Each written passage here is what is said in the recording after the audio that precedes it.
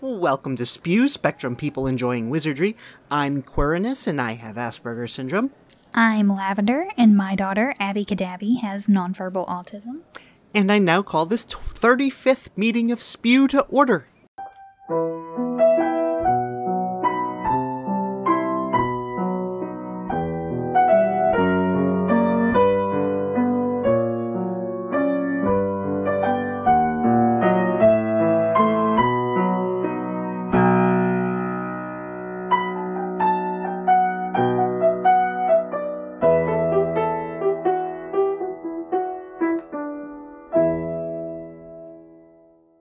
Hello, Lavender. Hello, Quirinus. How are you?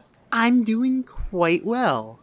I am doing okay. I've successfully filled 5 classes this last month, and we're looking at trying to add more locations. One of those locations was kind of like something I'm only gonna be able to do quarterly, so I'm trying to get a few steady locations. But I'm now like at 4 regular locations that I'm filling classes. Yeah, you sound really good. It's nice to hear. Everything's just kind of on the up and up. Yeah, I don't have anything bad to report. It almost feels weird, doesn't it? It does. Well, I, too, don't really have anything bad to report. Not really. Everything's good over in our neck of the woods so far. Homeschooling still going okay then? Yeah. Good. Yeah, there was a little rough patch a couple weeks ago where I think we were just kind of all over it. Like everybody involved. But we seem to have gotten over it, and Abby Dabby has just been back to her typical happy, funny, ham bone self. Yeah. We're starting to see more of her personality come out, and that's been just amazing. Good. She's definitely a class clown. She's class clown and teacher's pet. Yeah, kinda. Birthdays, the first half of February. Yeah, the 6th is Arthur Weasley's. The 13th is Luna Lovegood. In real world, Warwick Davis is on the 3rd. John Williams is on the 8th. And De'Aaron Hines, who played Aberforth, is on the 9th. Happy birthday, everybody. Okay, I just had are John Williams and Warwick Davis the same age? And then I realized, no, that is not possible, because Warwick Davis was like 12 when he was working on Star Wars. Yeah, no. I was trying to think about, Papa Bear and I were watching something the other night, and it had De'Aaron Hines in it, and I told him, I was like, no, that's Dumbledore's brother, and he didn't believe me. But now I can't remember what we were watching for the life of me. I think it was Game of Thrones. I think he's in that, yeah. There was a lot of crossover between Game of Thrones and Harry Potter actors, so... Yes, there is. There's a lot. Quite a bit. I mean, the important one is Filch. The most important, of course. And now there's a bunch of Harry Potter and The Crown actor... No, I got that wrong. Now there's a bunch of Game of Thrones and The Crown crossover actors. Well, pretty much there's only a handful of British actors and they're in everything. So between Harry Potter, Doctor Who, The Crown, Game of Thrones, they're probably all in all of them. Yeah, I think you're right, actually. Downton Abbey. Yeah, Downton Abbey, that's another one. So, Quirinus, what are we talking about today? So today, we're going to be talking about linguistic prescriptions. That sounds very professional. That was the fun phrase that I found that I'm like, oh, look, there's a name for this. Specifically, we're going to be talking about people first language. Basically, linguistic prescriptions is just kind of rules for grammar. So people first language is a hot topic in the autism community, and there's not a lot to talk about. I just have opinions. Okay.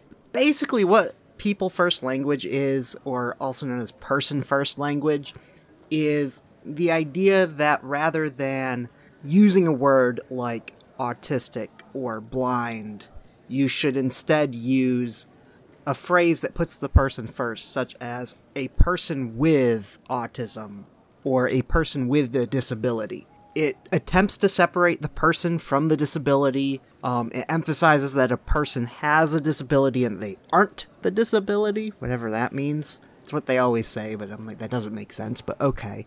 And it identifies the individual as a person first, and then the traits secondary. This is countered to identity-first language, which is, well, the opposite of that. And also, just since I'm listing these off, there is a third option called person-centered language, which I had never heard of, and then I was researching it, and I'm like, this sounds absolutely ridiculous. And then I realized it's not really it's not meant for everyday speech. It's more for people working in the mental health professions and things like social workers and things like that to use. It is not a grammar rule the way the other two are, but rather a way of speaking. So it mainly replaces negative phrases with positive phrases. People first language is part of it, so that's like the primary thing it does. But then the examples I found is the word hostile becomes protective. Helpless becomes unaware of capabilities. Manipulative becomes resourceful.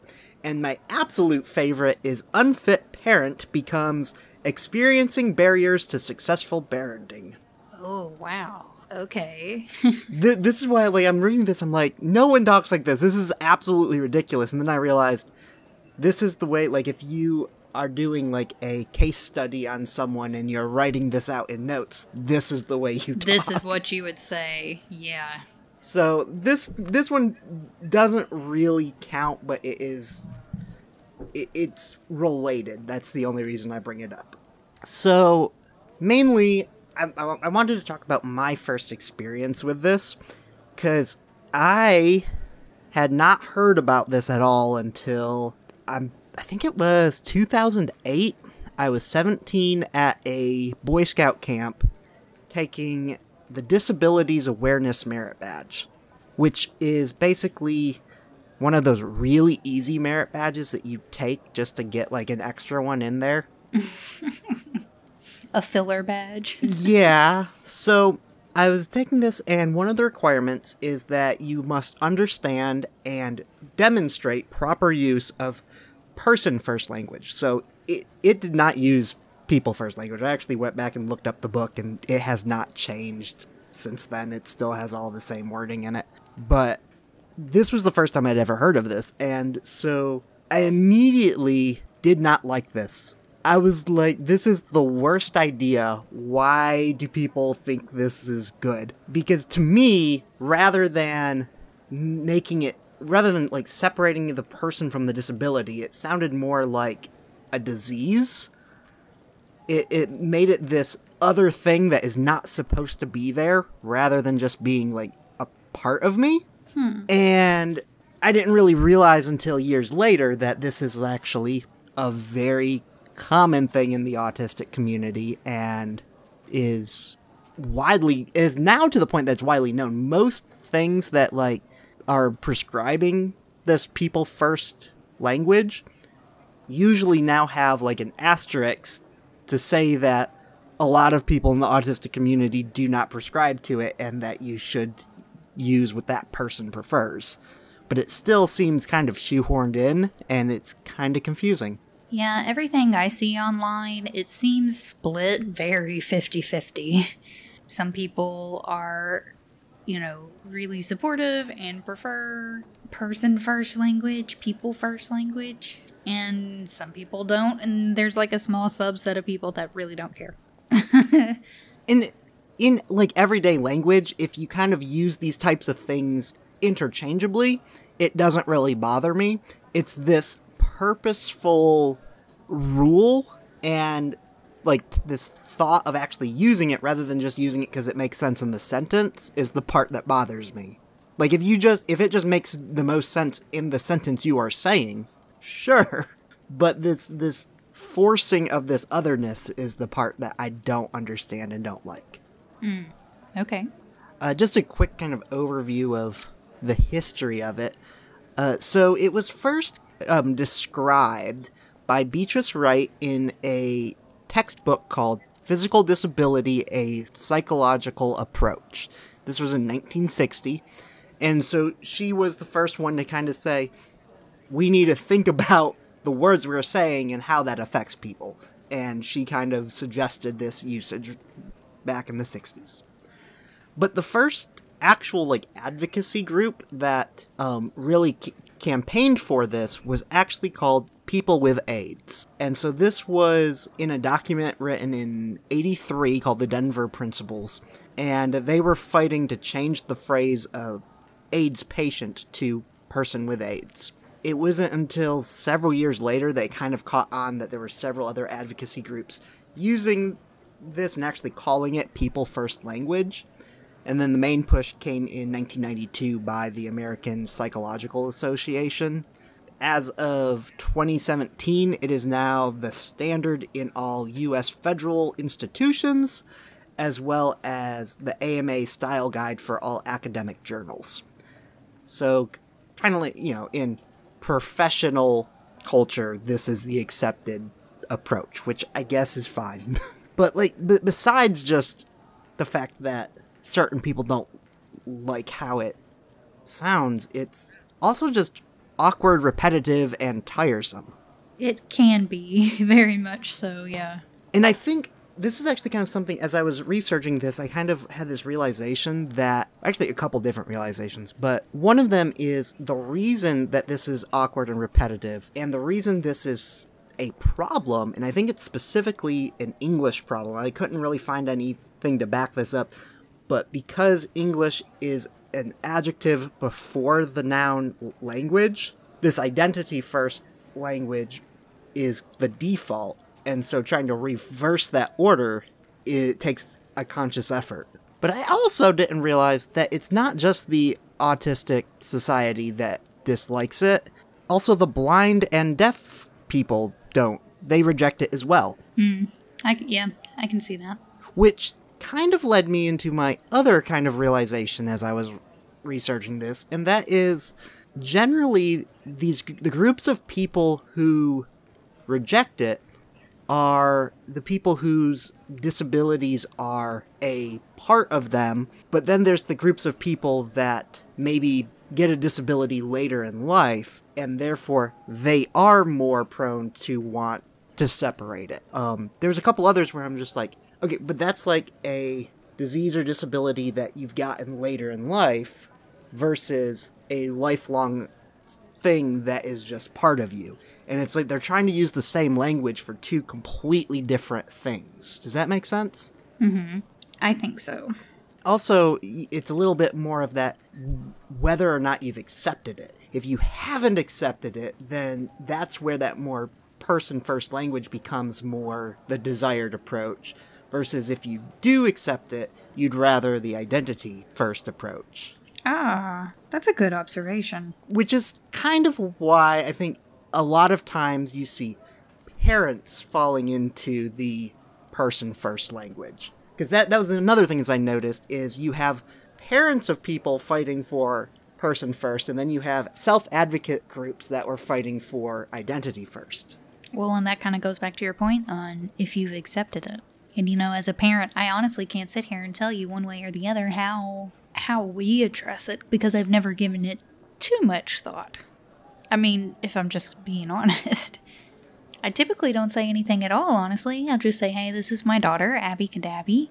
And if they ask me why, she won't talk, I say, oh, she has autism. She doesn't talk a lot. I don't know. Maybe I just don't feel the desire to communicate with people very much anyways, so. Yeah, and that's it. I think a lot of this language is, again, developed for medical professionals and not necessarily for everyday use, but that's where the problem comes in, is people pushing it for everyday use.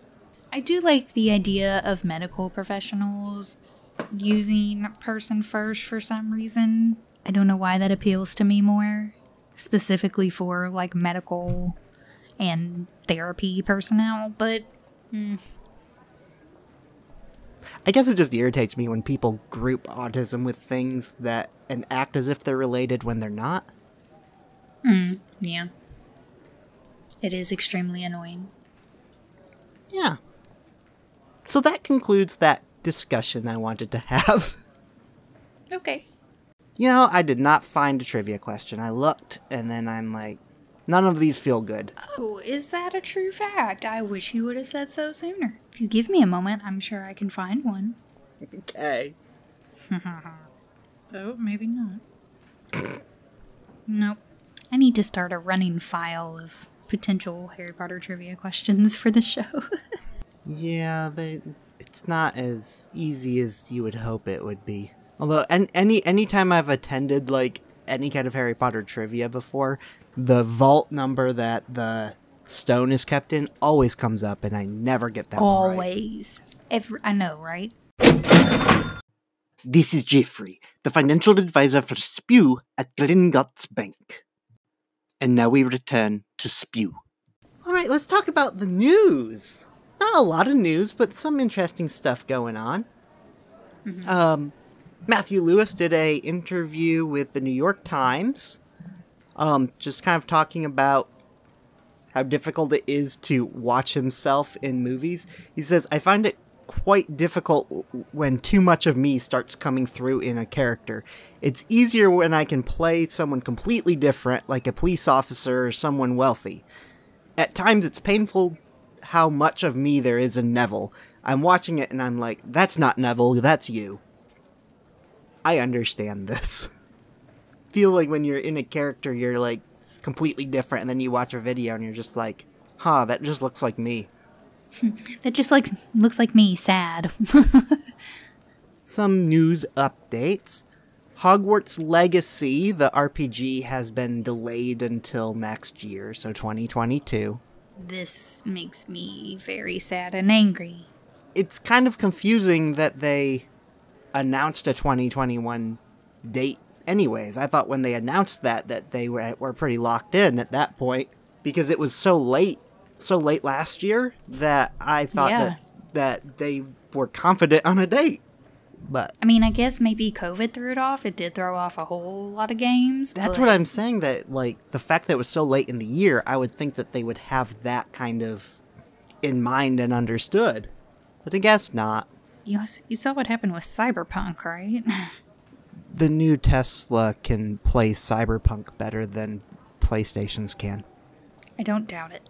The new PlayStation is disappointing. That game was badly optimized. Build-A-Bear has added some Quidditch uniforms and brooms to its lineup, which it's the uniform from the third and fourth movie that is like the raincoat with the goggles. I just thought it was interesting. What? Tom Felton was continuing his rewatch of Philosopher's Stone, and he kept calling Draco a little. He's like, hey, there's that little. I feel like Tom Felton really secretly hated that he got that role, but he can't say that out loud. And then he got really excited because his grandfather was one of the professors in that movie. He's just like, hey, that's my Gramps over there on the edge. They announced a new series of Funko Pop Patronuses. This is the second series. The first one was Harry's stag, Hermione's otter, and Ron's dog. What kind of dog Terrier. is that? Anyways, the first one was those three. And the second series is now Dumbledore's Phoenix, which goes on sale for public today, February 1st, but has been available for pre-order through Wizarding World Gold. There's also going to be Snape's doe and McGonagall as a cat. And then the fourth one in this series is Lupin's wolf, but that one, the model hasn't been revealed yet. I don't have money for all of these cool things. I know that's the whole like Funko Pops in general. I'm just like, ooh, I want that, and then I'm like, yeah, I don't want to pay for that. At least Legos have some interactivity. I still want the bonsai tree Lego set. Warner Brothers has appointed Tom Asham they've promoted this guy to oversee the Wizarding World franchise. He's been the president of Warner Brothers Global Kids, Young Adults, and Classics since July of last year, so they kind of expanded his responsibilities. So what exactly that means, I don't really know, but it's a thing that happens, and it's relevant. I don't know if that's a good thing or not. For interpretation. Richard Coyle, who is most recently most well known as Father Blackwood in The Chilling Adventures of Sabrina, announced that he has been filming Fantastic Beasts 3, and he had to grow him a handlebar mustache for it. Oh, yeah. We have more persistent rumors that Warner Brothers is working on a series with HBO Max. At this point, it's still in early stages, and there are no writers attached to it. So... I saw where HBO came out, I believe, yesterday, and said that this was not true. Yeah, that don't mean... The thing is, with these types of rumors, these are probably always happening, and because there's nothing confirmed yet, they just keep saying that there's nothing happening, but you just keep getting these rumors. And it may not be Warner Brothers working with HBO, but maybe just somebody tossed the idea around. The probability that they're working on a series? Probably, but it's not anywhere near the ability of saying that they're working on a series yet, because there's no writers involved. That means they don't even know what it's about. But more and more rumors. That about wraps up all the Wizarding World news. Mm-hmm. Actually got a couple things on autism news. There's new studies out of the University of California on tandem repeat mutations, also known as spontaneous mutations or de novo mutations. These are mutations in part of the DNA that contains non-coding material. So this is part of the DNA that doesn't include instructions, so they don't really research it much because they don't know what it does. But this new study found that people with autism tend to have 3% more of these repeats. So a normal DNA strand would have about 50 mutations. So we're talking about 56 or so mutations. But this appears to make up about 30% of the non-genetic cases of autism. Don't really know what to do with that information either. It's still just, here's a bunch more stuff that are related, but still not a definitive cause. So frustrating. Another study from, looks like a joint study between George Washington University, Tohoku University, and Chulalongkorn University, that has noticed that prenatal exposure to BPA, or a high amount of BPA, seem to trigger certain autism things, but only in males. So this could explain the imbalance in male versus female cases. But I thought that's interesting because that imbalance seemed to be much higher back in the early 90s, back before they stopped putting BPA in microwavable plates. Mm-hmm. And another study in Denmark found that autistic people are 3 times the risk for suicide or attempted suicide, and that risk is up to 4 times in females. All these studies. We should have ended with some happy news. Oh, did I have any happy news? I mean, the only real bad news is the very last one, and I don't want to end on a sad note. Hogwarts Legacy is coming out next year. Yeah. That'll be nice. Also, look up a picture of Draco's grandfather, because it's he's a lovely looking old man. He has a beard and stuff. Silver Fox? Yes. I will send you the picture of the silver fox. Okay. If you would like to join our conversation, you can always send us owl mail at spewcast@gmail.com.